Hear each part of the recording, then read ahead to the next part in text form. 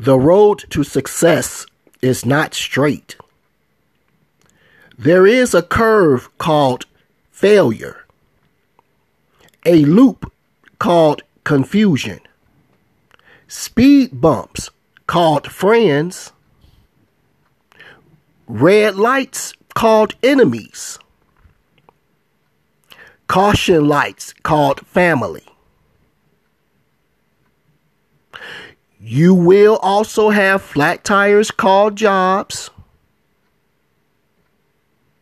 But if you have a spare called determination, an engine called perseverance, and a driver called willpower,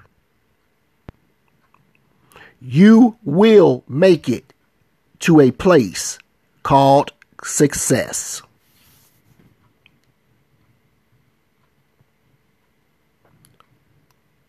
Pretty clever, huh? Eric's Editorial Podcast episode number 409 was just me reading a message which bared to be read and repeated for you, my loyal listeners, as you finish up this week into the weekend. You know what I'm about to say, so say it with me. Stay blessed and remain privileged and safe for yourself and your family. And until the next episode, thank you for listening.